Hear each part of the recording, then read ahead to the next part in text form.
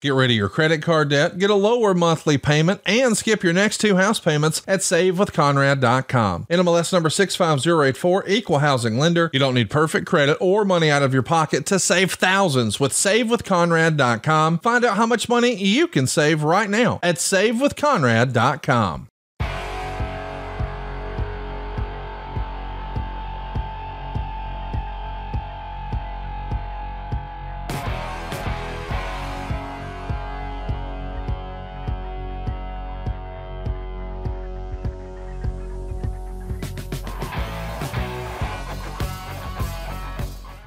How's it going, everyone? It's time for another edition of Strictly Business here with Eric Bischoff, presented to you by the Ad-Free Shows and the Podcast Heat Networks. I, of course, am John Alba. We've got a very special episode today with a very special guest to be revealed in just a little bit. But before we bring him in, I got to bring in the man of the hour, my co-host here on Strictly Business, Mr.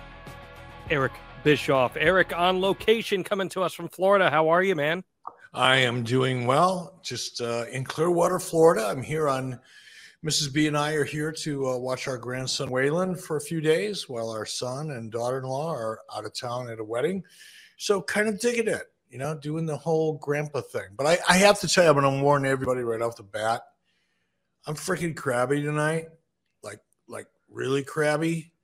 And part of it is because I never do these episodes in the evening. I always do them early in the day because that's when I'm at my most effervescent.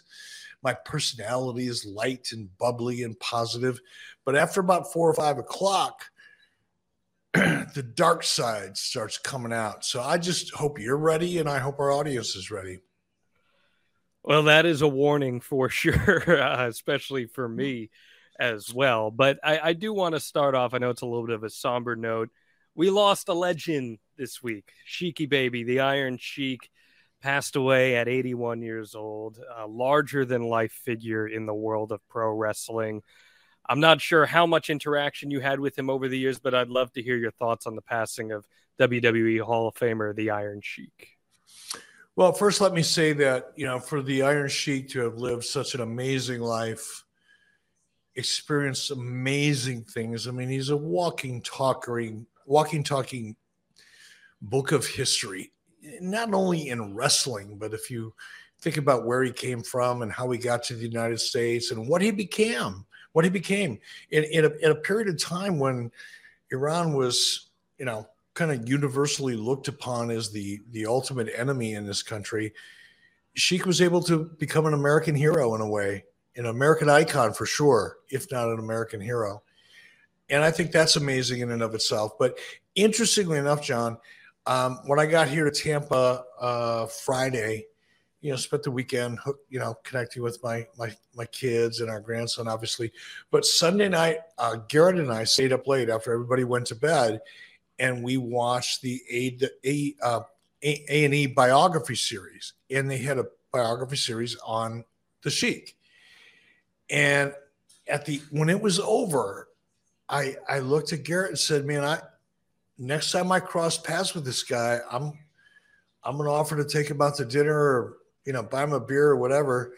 And I just want to sit and spend some time with him because to answer your question, we crossed paths, and he may have been in WCW for a minute or two while I was there, but never really had a chance to, other than to say hello and introduce myself, get to know him. And that's my loss. Definitely my loss. An amazing, and I'm looking at some of the responses I see on social media from people that really knew the Sheik, and universally well-loved, well-respected. And I wish I would have gotten to know him when I had the opportunity. I actually got Teddy Long, who I stay in touch with Teddy consistently over the years. And Teddy Long reached out to me and told me before it was publicized. And Teddy was tight. They were very good friends. And I feel bad for Teddy. I feel bad, obviously, for the Sheik's family and for the legion of fans that he has around the world. What an amazing career. What an amazing guy. Love him, hate him. Hopefully you hated him because that's what he was making his money from. Godspeed.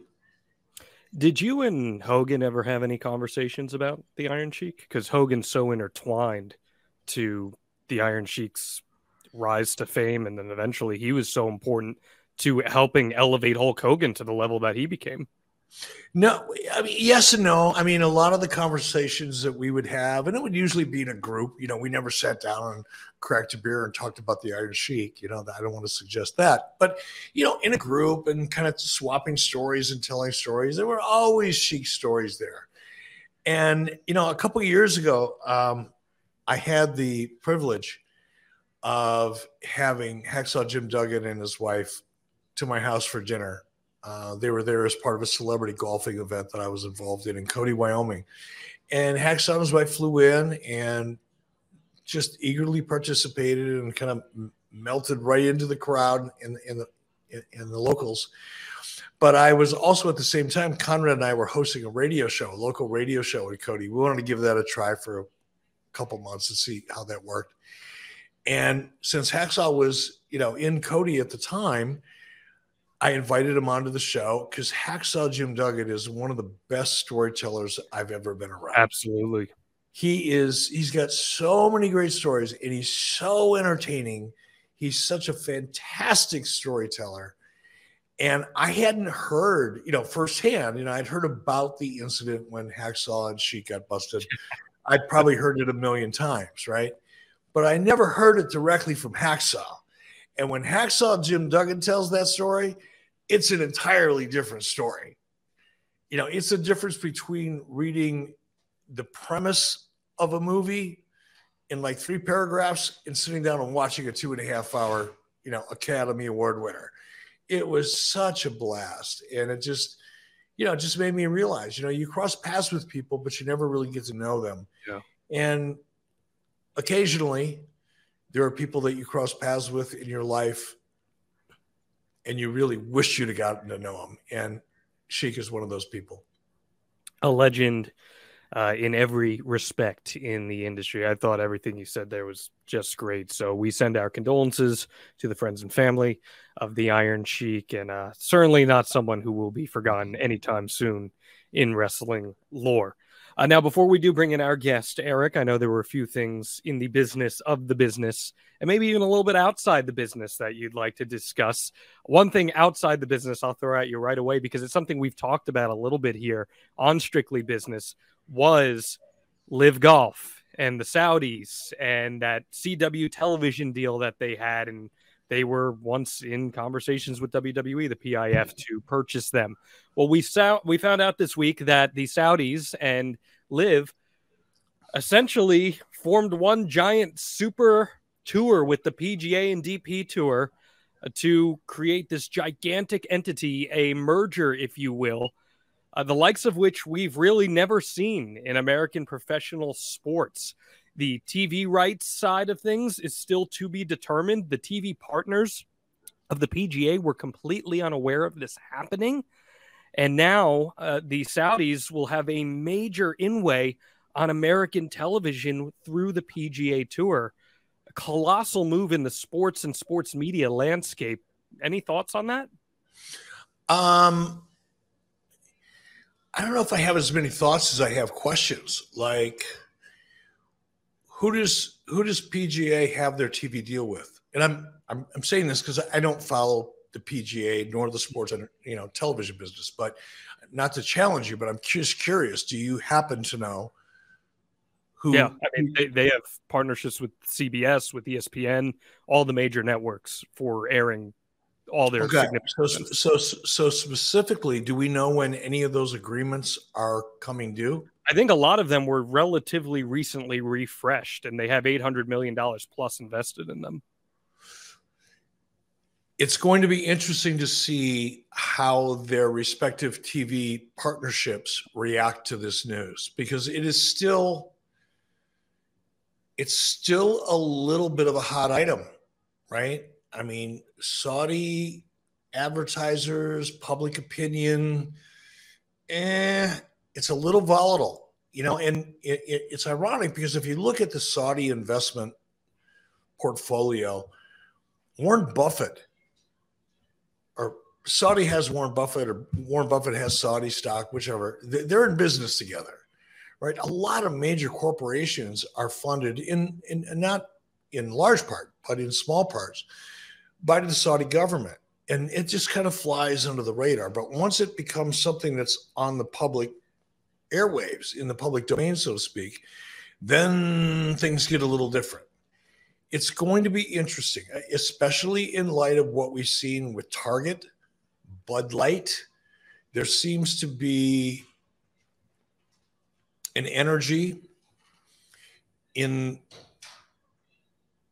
a broader spectrum of the public than we've seen in the past that are now starting to react and voting with their pocketbooks. It's an interesting time.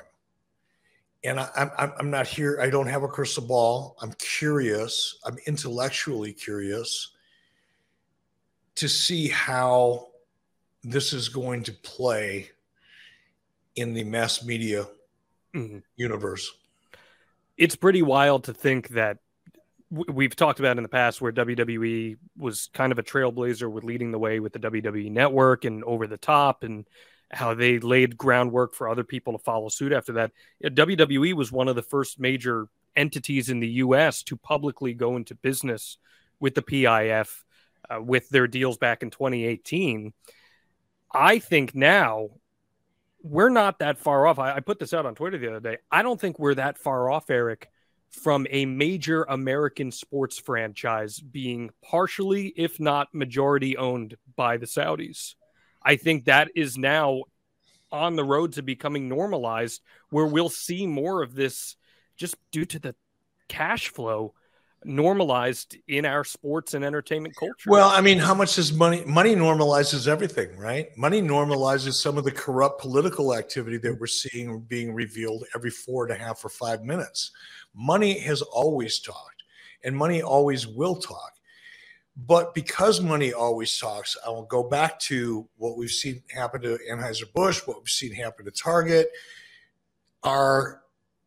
Is any established mainstream media, and when I say mainstream, I'm talking about network and cable, because cable's been around for a minute, so I consider it to be pretty mainstream. Are they going to be willing to risk their fragile advertising base, because so much streaming dollars are going, or so many advertising dollars are going to streaming?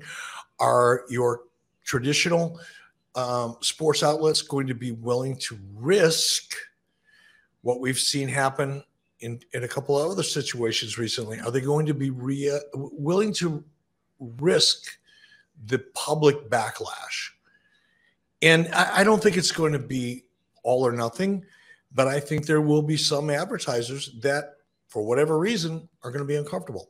And many of them won't, because it always comes down to dollars, right? If the money talks, everybody, if the money's on stage playing the music, everybody in the world, in the corporate world, will dance. That's just how it works. Politics, television, every other form of entertainment. It's pretty wild. WWE just held that premium live event in Saudi Arabia. Nobody even bats an eye, whereas 5 years ago, it was the biggest controversy in the world. Well, there's a lot of things going on that are like that, right? There's a lot of things that we accept now that we wouldn't have accepted 2 years ago or 3 years ago.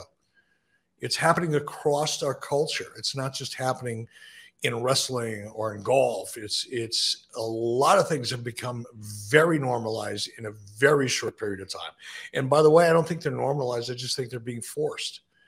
And I think when you're forcing an issue, the more money you have behind you, the more likely it is you're going to be successful with it. Interesting. Well, that's just something to keep an eye on, because who knows if that will permeate the wrestling space even more. Yeah, I think it's going to permeate a lot of different spaces in sports and entertainment culture here in the United States, maybe movies, maybe television. It's such a fascinating trend that I think it's just going to pick up even more and more momentum over the course of the next few years. And when you think about it, this isn't new, right? Look at what's going on in China. I mean, the normalization of relationships with China started. I remember it. I remember watching it because I've always been very much involved in current events and, as a result, by default, politics. But I remember when Richard Nixon made his historic trip to China, that was the beginning of normalizing a relationship. And look where we are now. All of our many of our, not all, but many of our pharmaceuticals, a lot of the components for technology that we rely upon for national defense, for food. You know, you look at how much food is imported from China and pharmaceuticals that we are absolutely 100% dependent upon right now with China. That all began with Richard Nixon, you know, taking an historic flight and shaking some hands in China. So the evolution of this, and I'm not saying it's a good thing or a bad thing, by the way. I'm not taking a position on that. I kind of deep down inside, I think the more we expose our respective cultures to each other, the less threatening it becomes. Because I think I'm going to go on a soapbox. I think all bias and racism, not all, most, comes from a place of ignorance. If you don't understand something, a culture, a religion, whatever, the more likely you are to be defensive to it and opposed to it and want to get away from it. But it's one of the things that I think traveling the world is such a, you know, for young people especially, you know, the more you can immerse yourself in different cultures and ways of life, the more you realize there's really not that much difference between people, right? And I think in a way, and I'm not here to put WWE over, but because I'm sure I'm 100% positive when I say it was an economic decision. It wasn't a cultural decision. But it's interesting how WWE has been on the forefront of so many things, whether it be breaking the territory system and going national, becoming one of the most successful forms of entertainment on cable television. And as cable television evolved, it became pay-per-view. WWF at the time, was one of the most successful franchises in the pay-per-view industry. And now you look at new media, the digital world, WWE is one of the leading global franchises in the digital space. And here we are now breaking down the live event barriers. And what do we have? WWE, here again, breaking down the barriers, leading the way. And we have something as traditional. I mean, you talk about traditional golf. Can you be any whiter than golf? Can you be any more traditional than golf? Like, even the announcers whisper when the guys are teeing up. Are you kidding me? Are you freaking kidding me? How can you get more traditional than American or golf? It's not an American sport, but golf. And here we are. Yeah. I hope there's music and, like, you know, deep fried onion rings and corn dogs and all kinds of shit on the sidelines. Because then I might even go to a golf event and hang out. Yeah, dude, golf events are fun as hell. I used to cover the Arnold Palmer Invitational back in Bay Hill in Orlando. Everyone gets Arnold Palmer. They're out there on the side. It's beautiful. Sometimes they're spiked Arnold Palmers. It's a good day out there. And I'm just so fascinated to see how ingrained the Saudis become in the culture of golf and American golf specifically. Yeah, listen, I've heard some stories about American golf. I almost did. I say almost did. We were considering doing a reality show with John Daly. It was I can't remember the concept in enough detail to do a good job explaining it here, but it was a golf reality show, and we were looking for collegiate golfers to compete against each other, and John Daly was going to be the guy who either moved you along or cut you. It was actually a cool idea, and it was all designed to bring a whole different attitude to golf, right? Because golf is, you know, when you see a golf, you know, when a golfer rises to prominence, typically, and I'm not a golf fan, so you can tell me I'm wrong, and I'll just agree with you. But usually they're in their 30s or 40s, and most of them are in their 50s and 60s, and they're, yay, look at that guy. I wanted something that would, like, get 22-year-olds over. Yeah. I was looking at that for that other generation of golf, and with John Daly as our kind of executioner, that would have been awesome. And I spent some time with John Daly. Actually, the first time I met John Daly, he had a motorhome behind the original Hooters. The first Hooters that was ever hooted was here in Tampa, Florida. And John knew the original owners. I believe that. And his deal was they let him park his motorhome out there for free, and he would eat, Hooters at night and hang out and drink a couple beers. That explains a lot. That explains a lot. And this is the first guy I ever met in person that was, a professional golfer. He was a hoot, like really fun. But he told me some stories. So this very prim and proper, well manicured, pedicured, hair in place, pillars of the community that are out there representing the game of golf until they're away and until they party privately. And they're as dark as professional wrestling. There needs to be a dark side of golf because it exists. Evan Husney, do you hear me, brother? Well, and there was this whole controversy too, because the PGA, Jay Monahan, the head of the PGA, had taken this moral high ground trying to get his players not to jump at the money for LIV, because he looks like a douchebag. Howdy does he. Boy, howdy does he. And how do you come back from that? I watched him on TV last night because it's the business of sports, and it does interest me. If I never see another swing of golf on television for the rest of my life, I will not miss it. However, it is a big business, and it's sports, and it's media, and I'm interested in the behind the scenes of it all. And I watched his interview, and I went, man, am I so glad I'm not you. I don't care how much money you make right now. You're going to go home and feel like a dick, no matter what. You may drive home in a Bentley. You may be pulling up in your driveway in your 9-bedroom, 14-bathroom palatial estate on some lake somewhere, and you're still going to feel like a piece of shit. And there's nothing anybody's going to be able to do about it. It's horrible. It was an interesting situation. Our guest is going to join us in just a couple minutes here, and it's going to be a great episode. But I want to tee up real quick, Eric, before we get into that. Really good week for wrestling ratings as a whole. And against some pretty stiff competition, too. The NBA Finals going on right now.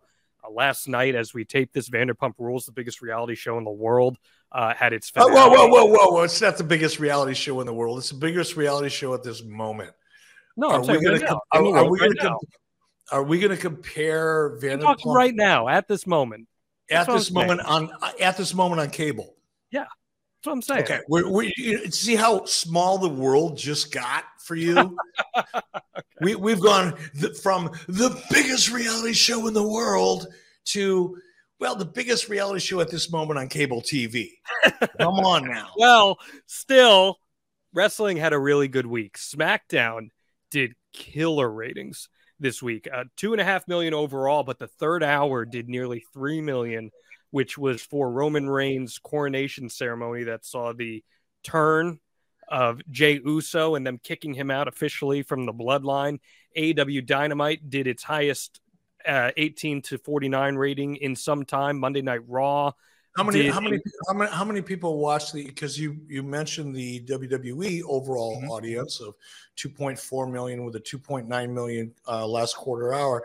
How did AEW do? What was their 903,000 with a 0.33 rating in the demographic? Yeah, okay. That was against the NBA Finals and Vanderpump Rules finale. Fucking Vanderpump Rules. I'm sorry, number one, man. I'm sorry. That's ridiculous. Yeah, it's number one in such a dismal field of players. I look, 900,000 was a little less than they did last week. I think they did 955 last week. And I do agree, considering the competition, that was a better than expected number. However, this is Denver. The Denver Nuggets are not the New York Knicks, or excuse me, they're not any major team. They're Denver. Who are they playing? I don't even know. I probably know more about this than most people. I don't even know. Who are they playing? The Miami Heat. Okay, and Miami Heat came from out of nowhere. They weren't even supposed to be in this thing, and they ended up rallying at the very end. So that's a comeback story, and that's an East Coast team. Miami's a big market, but it wasn't a winning team all year long. Nobody expected them, probably even themselves, to be there. But NBA Finals viewership is not really down from last year, and last year had the Warriors in it. It's and the Celtics in it. The numbers there was 11. It had an audience of 11.5 million people. What was this time last year? Last year they averaged just over 12. Okay, same thing. Give Margin. or take. Rounding error. You know, and by the way, this is a really minuscule side point. Anybody, I don't care if you're a publisher of wrestling news and media, or if you're a dirt sheet writer, and I distinguish between the two, by the way, or if you're just a fan, just know that because of the nature of Nielsen, when you get movement of 10, 15, 20, 30, 40, even 50,000 viewers, it's kind of a rounding error. This is not exact science. This is kind of a remotely scientific extrapolation. They're not real numbers. And little things like weather, local events in big markets, you know, a cable outage, a power outage in a major market in a large area, all of those things can affect ratings so dramatically. Sure. That you got to be a little careful about recognizing small incremental gains or losses as anything other than a blip on the radar. It's good clickbait. It's good for wrestling people, you know, wrestling publishers and, you know, news sites and things like that. WWE is up this week, you know, or WWE's down this week, or AEW's up, or AEW's down. Keep in mind, these are minor fluctuations that has more to do with the weather than it does anything else. Yeah, it was like the apocalypse over here in the Northeast the past couple of days with the air quality from the Canadian wildfires. It was just absolutely insane. That was dominating the. One of the Canadians, look, manage your forest, bitches. South Park told us to blame Canada, and that's, I guess, what was going on there. Manage your forests. It's what you need to do. If you love all this green stuff, then you got to manage it. Otherwise, shit catches on fire. Real quick, I know you had a note that you want to add on the CM Punk Collision ticket sales. The Collision has been struggling a little bit out of the gate with these ticket sales. Anything you'd like to add on? A little bit out of the gate? God, you're the opposite of me. People, here's the thing, Eric. I'm going to say this. I hear it all the time on Twitter. I hear it all the time on our YouTube. I try to be fair. Oh, look at these shills. Conrad's an AEW shill. John's an AEW shill. I try to be fair. I try to, for the sake of our argument and the quality of program that we put on every week, I try to be fair. And you don't try to be fair. You try to be kind. And there's a difference. Fair is not always kind. Fair sometimes hurts. Because fair, in order to be fair, one has to be honest. And in order to be honest, you have to be analytical. This was a major show, a brand new show, announced on a major network with what everybody thought was this huge star. And I'm telling you, like I've told you from day one, this guy is not a star. And here's the really funny part of this that I'm thoroughly freaking enjoying is CM Punk has set himself up for just a dramatic failure. CM Punk came in with all of this mystique, and he did a good job of creating that mystique and maintaining it. And for that, I have respect. But once he got there, Punk didn't deliver. And then he turned into a bitch. And then he turned into something a little darker than just being a bitch and being whiny. And the audience has started to turn against him. The rabid CM Punk fan base has diminished substantially now because of all the mishigas and all the drama and the politics backstage and the fights and the biting and the dog and the scratching and the hair pulling and whatever else went on. It just sounds like such a bitch fest to me anyway. But because of all that, Now we're bringing Punk back. And guess what? Remember when I told you, and I think I told you on this show, if I was Tony Khan, I would not bring Punk to the UK. I would establish the fact that I could sell 70,000 tickets without him. And they sold 65,000 tickets, and then they announced him. And how many additional tickets have they sold? 700? Like 1%? Whatever it is, it's incremental at best. And now they're having a hard time selling out these Collision shows with Punk as a centerpiece. Am I right or am I right? When I came out and said, I took so much heat for this, CM Punk is the most overrated potential. I didn't even say potential. I said he was going to be the biggest financial flop in wrestling history, and I think I'm being proven right every minute of the day. Well, there are still a couple weeks here until Collision, but you very well could be proven right once those shows start. And for all we know, the first show is a smashing success, and all of a sudden tickets start flying, or they don't. And I guess we'll find out. But I do know one thing, Eric, as the summer starts to unfold, is that I want to look real good. I know you want to look good. I know you might be. I always look good, brother. Come on. I mean, you do, but I know that your appearance might be changing a little bit soon.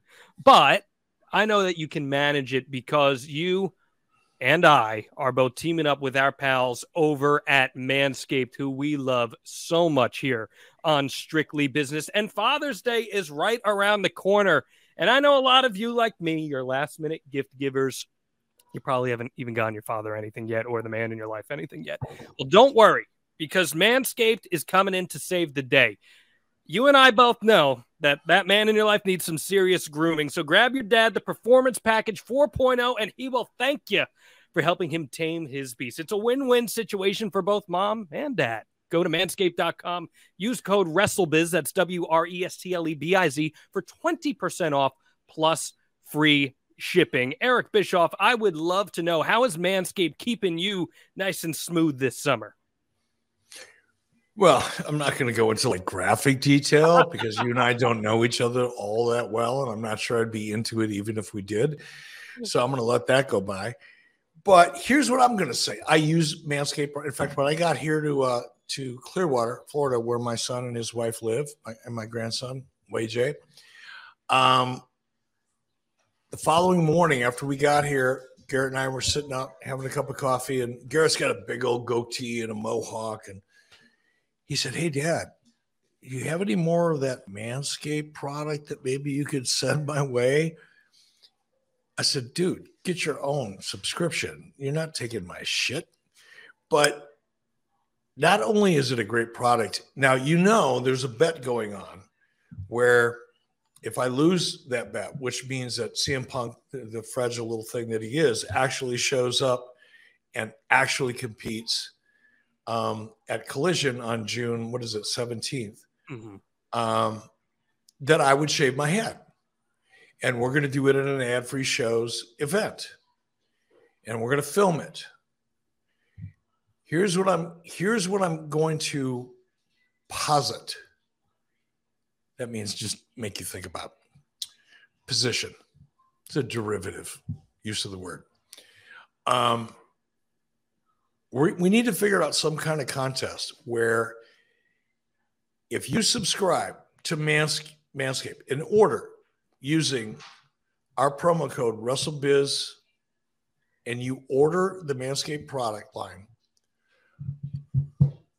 we're going to figure out, once you prove it, you're going to have to email your subscription and let us know that you actually did it. One random person is going to win something really freaking cool. And I'm just thinking about this. I don't want to overcommit, but we're going to do some fun stuff at ad-free shows. And by the way, before we actually shave my head with a razor blade, we're going to be using the Manscaped product. So this is going to be a Manscaped commercial from beginning to end, where I get my head shaved by some fan. And by the way, part of that promotion is whoever wins by donating the most money to charity, which is St. Jude, gets to actually shave my head, and they'll be doing it with a Manscaped product. So there you go. That's how much I believe in the product. I'm going to let them shake. John, you get this, right? You get this. You've got a decent head of hair. It's not as good as mine, or at least not as good as mine was, right? But you know what this is like. You know, I'm going to get my head shaved. This is kind of like part of my identity. It is. And whose hands would I put my identity into more comfortably than Manscaped? The answer is nobody. For the record, this hair is a winner of the 2018 Hairy Awards for Best Hair in Local News from the New England region, given by an organization called Get Good Head. But I know that and that's a shoot, brother. That's a shoot. I love that. But I know that you feel comfortable with Manscaped because the Lawnmower 4.0 has that advanced skin-safe technology that features a cutting-edge ceramic blade to reduce grooming accidents all in one. And you might ask, how is this Lawnmower 4.0 different from other trimmers? Well, this upgraded trimmer includes a multi-function on and off switch that can engage a travel lock. It's a great feature if your father or yourself do a lot of traveling, and I know you certainly do a lot of traveling. I've got it, John. I've got it. Let's hear it. So if any of our listeners go to Manscaped, order using promo code WrestleBiz, we're going to take a picture of me getting my head shaved with Manscaped, a lock of my hair. We're going to put it in a framed 8x10 with the lock of hair autographed by me and shipped to you. That's all you got to do. It's free. Not going to cost you a nickel. We'll pay for shipping. All you have to do is order the best grooming and hygiene product that any man can find. You can thank us all later, but before you thank us, you'll be getting an 8x10 of me getting my head shaved with a Manscaped razor with a little lock of my hair. And God only knows what that's going to be worth someday. Oh, thousands, maybe more. You may be able to pay off your mortgage with that. You might be able to. You could go 30 years from now. Yep. When you're making your last house payment, you better go, no, I'm going to sell this on eBay and see what I get for it. And cover your house. Absolutely. Well, we can help you out here at Strictly Business. 20% off with free shipping at manscaped.com. Use code WrestleBiz. Don't forget that you came from your dad's balls. So this year you can show your original home some love in the first place with our friends over at Manscaped. And we thank them for sponsoring us here on Strictly Business. Hey guys, Tony Schiavone. Need to call a timeout real quick. Wanted to tell your listeners what I've been telling What Happened When listeners for a while now about all the cool things happening over on adfreeshows.com. On the latest edition of Monday Mailbag, Mike Chioda shares road stories of hanging with Taker and BSK. Yeah, we did. We played dominoes. We played Beale Street, called Trump. It's a card game. Gin. We used to play gin, card games with them. Dominoes. I used to go back in the back of the bus for BSK, roll up a couple fatties for them. And they'd let me smoke one or two and they'd say, okay, Coyote, you got to go back up. The Podfather sat down with Ad-Free Shows members for a live edition of Ask Conrad, talking about the one thing that brings us all together. A guy who owns a trucking company in Vermont, how in the hell is he friends with a guy who does mortgages in Alabama? Wrestling brought us together. So when we created this concept of Ad-Free Shows, I had no idea that a pandemic was right around the corner, but it did become like this weird support group. Not like in a bad way, not in a tragic or trauma way, just in a, hey, it's a bunch of friends who can get together and bounce ideas and share their life with each other. That's just a small taste of what we got waiting for you. With 4 levels to choose from, see for yourself why Ad-Free Shows is the best value in wrestling today. Sign up now at adfreeshows.com. Fight Plus is the ultimate digital platform for live sports and entertainment, and they're now offering a free 7-day trial at tryfight.com. Fight Plus is packed with a premium live event schedule, over 1,000 hours of live action every year, and a library of more than 4,000 hours on demand, plus exclusive content you can't get anywhere else. Fight is a great partner of ours. They support us, so let's support them. Give that free 7-day trial a shot, and you'll be a member for life. That's tryfight.com. tryfite.com.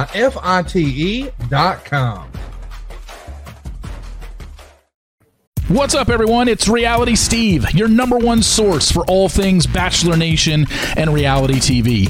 Every day, I'm giving you the behind-the-scenes juice and your info on all your Bachelor Nation stories, and also interviewing some of your favorite reality stars. My name has been synonymous with spoilers, but I'm so much more than that. Give me a listen. The Reality Steve Podcast, part of the Believe Network. Just search BLEAV on YouTube or wherever you listen. Well, Eric, we love to live to enlighten here on Strictly Business, and we're going to have a really cool conversation to cap off this edition of the podcast. We've got Dan Van Alst here from beltsbydan.com and leatherbydan.com. Dan, thanks so much for joining us here on Strictly Business. Hey, guys. Thanks for having me.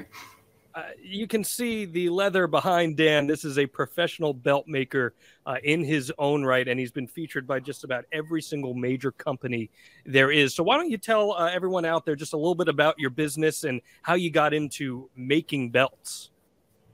Yeah, it's a pretty unusual hobby or turns into a business. So just like anything, you start off as a fan, and the replica belts, which is how most of the collectors get started. And back then, we were really pretty much a small group on the old Yahoo groups. This was way before Facebook and social media took over.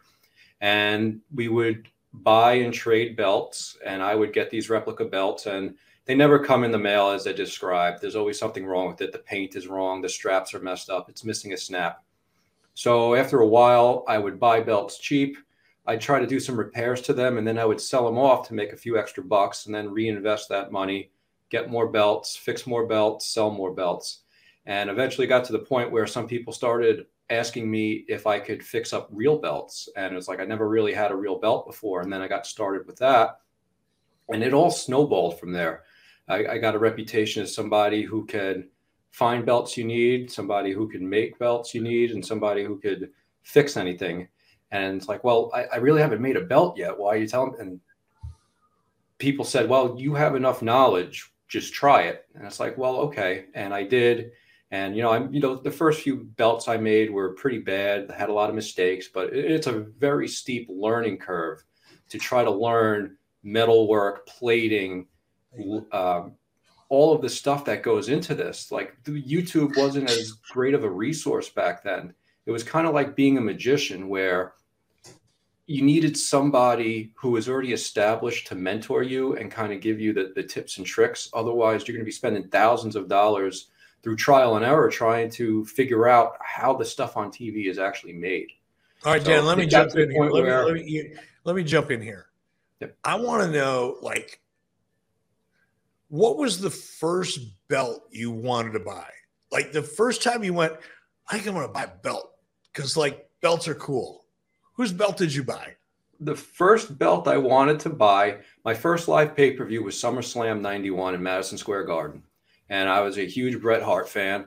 And when Bret won the IC title, that always stuck with me. That was like the belt that really cemented my fandom, not only in wrestling, but as in belts. So fast forward, the first real handmade belt I purchased was the classic WWF Intercontinental belt made by Reggie Parks. And where did it go from there? It's like, okay, I want to know who your first girlfriend was, but how did that end, and who was the second girlfriend? Well, after that, I became kind of associated with a belt maker named Joe Marshall at the time. He had one of his assistants on the Yahoo group, and I started chatting that person up and became friendly. And he offered me some of the belts that Jamar was making at the time. So I started purchasing some random belts from Jamar, not necessarily belts that I wanted, but just because they were rare and I was getting good prices on them. And I was thinking business-wise, I could sell them and flip them. So give me a range here. So when you could buy these belts at a good price, what was a good price back then? Back then, for a real belt, we were paying like $600, $700, $800 a belt, and we were turning around and flipping them for $1,200, wow. Thinking, $400, 20 years ago was a pretty good deal. Coke dealers don't do that, right? And you don't get to double your money on one transaction. No, No, you don't. Not unless you're selling ring use belts, and that ship has long sailed. But Yeah. there was a few years there where the ring use belts flooded, and I was one of the people lucky enough to have a hand in moving a bunch of them, and there was some good money to be made there. Eric, were you involved with the commissioning of new belts for WCW? And if so, what did you look for? No, you weren't? No, and that's one of the reasons I was so excited when you mentioned, John, that you were able to, connect us with Dan, because admittedly,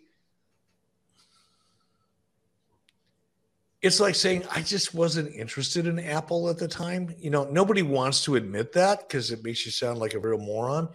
But even in my case, I just didn't see a market for the belts. I didn't see any value in them other than as we needed for television and live events and so forth. I never thought there'd be this hidden value in belts. I never saw the nostalgia factor. I wish they would have, because I could have ripped off dozens of them. Dan, you and I could be splitting a condo on the beach somewhere in Maui 6 months out of the year. It's like, you take first 6 months, I'll take the next 6 months, right? Yeah. But no, I never saw that market coming, and good for you, Dan, that you did. That's having your ear to the ground, man. That's commendable. Yeah, I was lucky enough to be surrounded by people who were kind of in on the ground floor at the time. So back in the day, before Facebook, before all the internet, most of us fans would get together at wrestling conventions. So that, there was a few times a year where you would see these people, and then you might email them the rest of the year. But that's how this started. You would go to these wrestling conventions, and a lot of the retired wrestlers would have belts at their table and offer, $5, take a picture with the belt, or, take a picture with me of the belt. And it got to the point where you'd say, hey, I would like to purchase that. Would you ever consider selling it?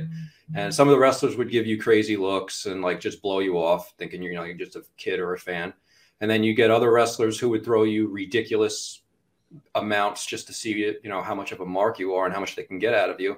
And then every once in a while, you should run a wrestling company. If you think selling belts is bad, you should run a wrestling company. Yeah. Right.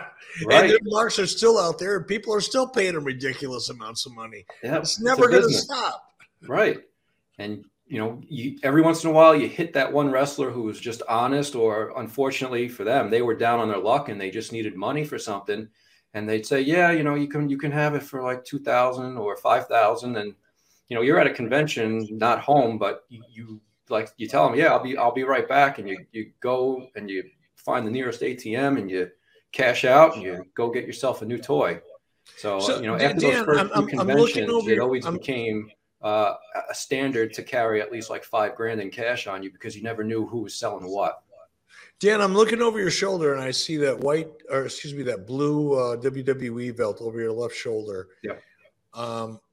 So if I called you and said, oh man, I love the belt, could you make that belt for me? Do you not have a copyright trademark challenge? That's probably one of the biggest issues for people in the belt community, is regarding the copyrights and the trademarks. So the WWE belt you're referring to behind me was actually one of their replicas that I re-leathered and sent to WWE. Many years back, they asked for examples of portfolios of my work. So I sent them a bunch of belts to inspect, and they sent them back. And that was one of the modifications I suggested they make on it, the color behind the logo, back when it was just all black. But the copyrights and the trademarks are pretty much how you can survive, but you have to defend yourself. And it's not easy when the majority of the people that are stealing your copyrights and trademarks are located in Pakistan. And unfortunately, I just want to be clear, because I'm a little confused. My question is, if I want you to make me a replica WWE belt or a WCW belt, let's go with a original big gold belt, WCW belt that has NWO on it with my name, because I want to bring it to autograph signings and things like that.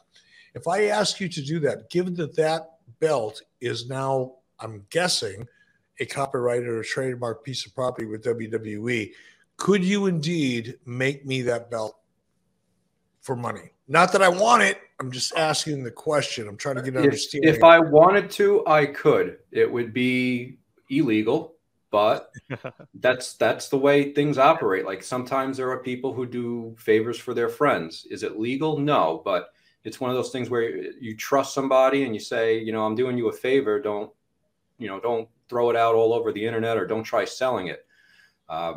Myself, I do own copyrights on the majority of my designs, but many of the belts behind me are mostly copyrighted designs, and I had to purchase them legally through the person who owns a copyright or somebody who is authorized to sell copies of them. So in the case of WCW, the Joe Marshall, I don't really want a belt, and you just answered the question very, very clearly, and I appreciate that. My next question is, how much of your business comes? I would imagine, I don't know anything about your business, but just knowing how popular wrestling is and how popular promotional items are, how much business do you generate from corporations or sponsors or people that just want to have what represents a world heavyweight championship design, but with their company brands on it and their logos on it? Right. I would say about 40% of my business are corporations that have nothing to do with wrestling or MMA. Like you said, a lot of companies are using them as awards or incentives, especially for sales. So many of the belts that I'm making for these corporations feature removable nameplates, or what they'll do is they'll pass them around to the person who sells the most items this month, and they'll have another nameplate made or a nameplate made every year. So it's mostly corporate awards. A lot of like golf clubs, they give it to their end of the year country champion. And then I've been getting like a weird influx of people wanting like wedding belts. They, I don't ask me about it. It just seems to be a thing. That's fun. So I've done a bunch of wedding belts, and I actually have one that was sent back to me where they specifically left plates on it blank for when they had children. I made this for them 5 years ago. They finally had their first child. They sent it back to me. Awesome. So now I'm putting the baby's name on it for them. That's really that cool. is so awesome. Well, I love to hear that because, as you're talking and I'm thinking, because, I'm an entrepreneur at heart. I'm thinking now, every time, World Series, WWE sends the WWE championship belt, right? NFL, hockey, all these sports. And that has to resonate with a lot of corporations. So I would imagine your business has got to be getting strong in that regard. And you've been doing it since day one. So you've got to be kind of ahead of the pack.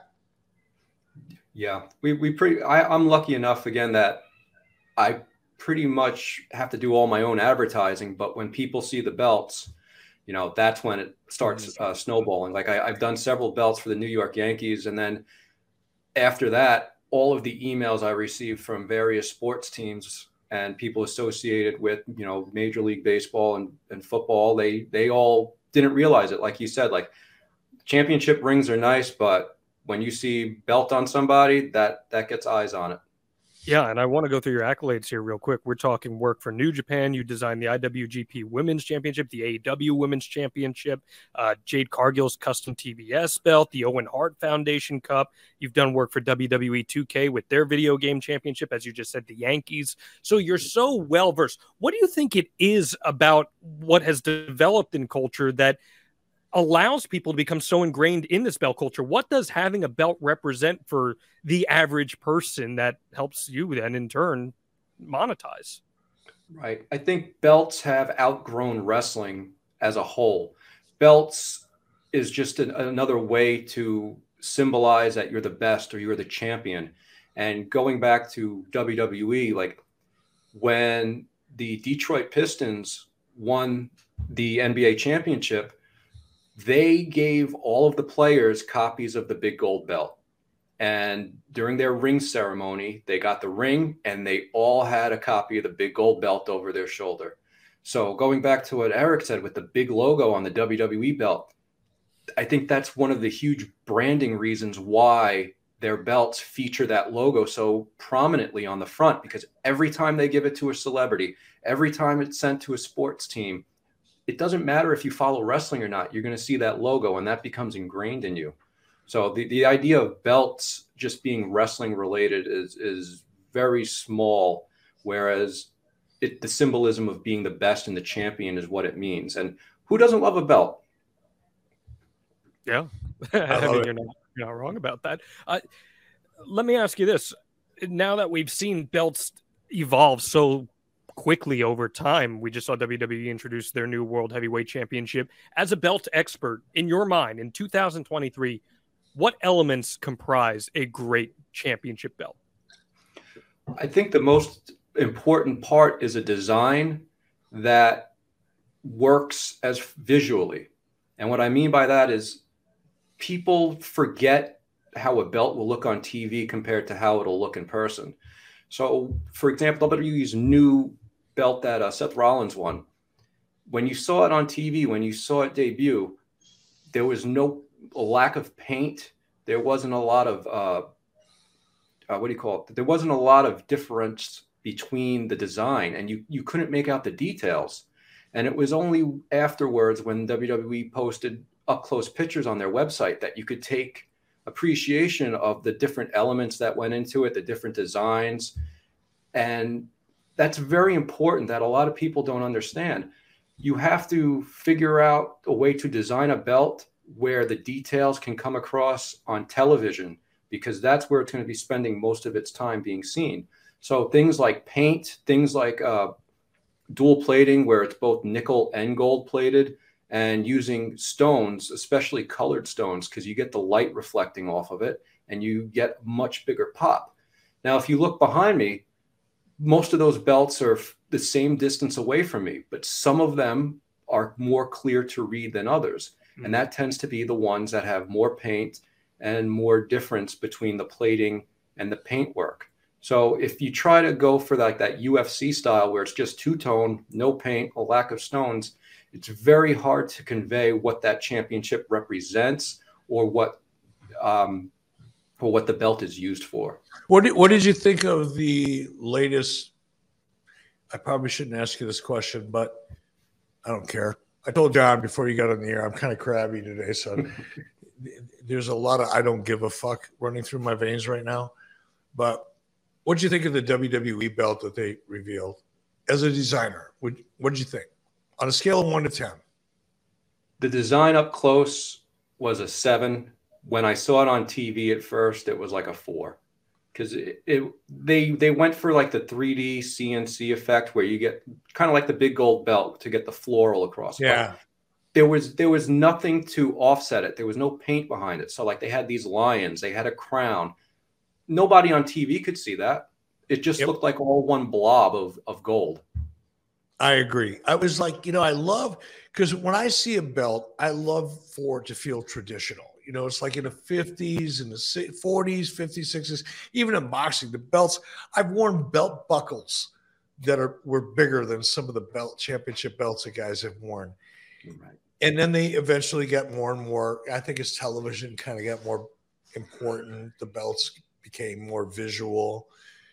But like the big gold belt to me is the iconic one. The shape, the design, the size. It's not too big. It's not too small. It's appropriate. But to your point, Dan, the lack of background and dimension in that belt, it's just one big gold blur. And there's no detail to it. I agree, man. I think it's just the brand has become so important. That WWE logo is more important than any other aspect. Yeah, but think about what you just said. Think about what you just said. What's more important, the brand or the belt?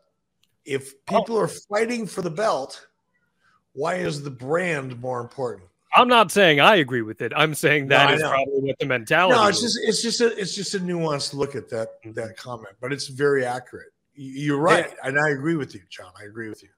Dan, you do some incredible work, man. And I know Conrad Thompson, who runs Ad Free Shows, has a lot of affinity for your work as well. Where can people find out more about your work and maybe even commissioning belts? Well, my website is beltsbydan.com, but I am Belts by Dan across all social media platforms. I'm not a hard person to get a hold of. I may be ordering some belts, Dan. I've got an idea. I'm sitting here talking to you. I see a belt for me and my wife. I see a belt for my son and my daughter-in-law and our grandson, and I see a belt for my daughter. It's kind of like the Bischoff Championship family. We can do something, definitely. Well, all right, man. We thank you so much for hopping on Strictly Business with us, Dan. We really appreciate you. Best of luck with you, and we hope to see some more of your designs coming up soon. And we hope to see the rest of you joining us every single week here on Strictly Business. Of course, if you want to join us on Strictly Business, all you got to do is get on board with us here on the Advertise with Eric flow. It's very simple, guys. You go to advertisewitheric.com and you can get your product or your business out in front of thousands and thousands of viewers and listeners every single week here on Strictly Business. We'll support you. You support us. It's a mutually beneficial relationship. Eric, this has been a great episode. Thank you again for Dan for joining us. Anything else you want to add? beltsbydan.com. See you guys. It's good stuff. This has been Strictly Business. We'll see you next week. John brings his skewed sense of humor. Jeff brings tips to cut strokes off your next round. Together, it's those weekend golf guys. They'll pay a lot of money to PXG and Titleist and Callaway and on and on and on, right? How many yards do you think you're going to pick up with that extra driver? I think I can get an extra 5 to 10. What if I give you 15 to 20? You pay me more. Jeff Smith teaches on a sliding scale. Those Weekend Golf Guys, the podcast, part of the Believe Network. Just search BLEAV on YouTube or wherever you listen.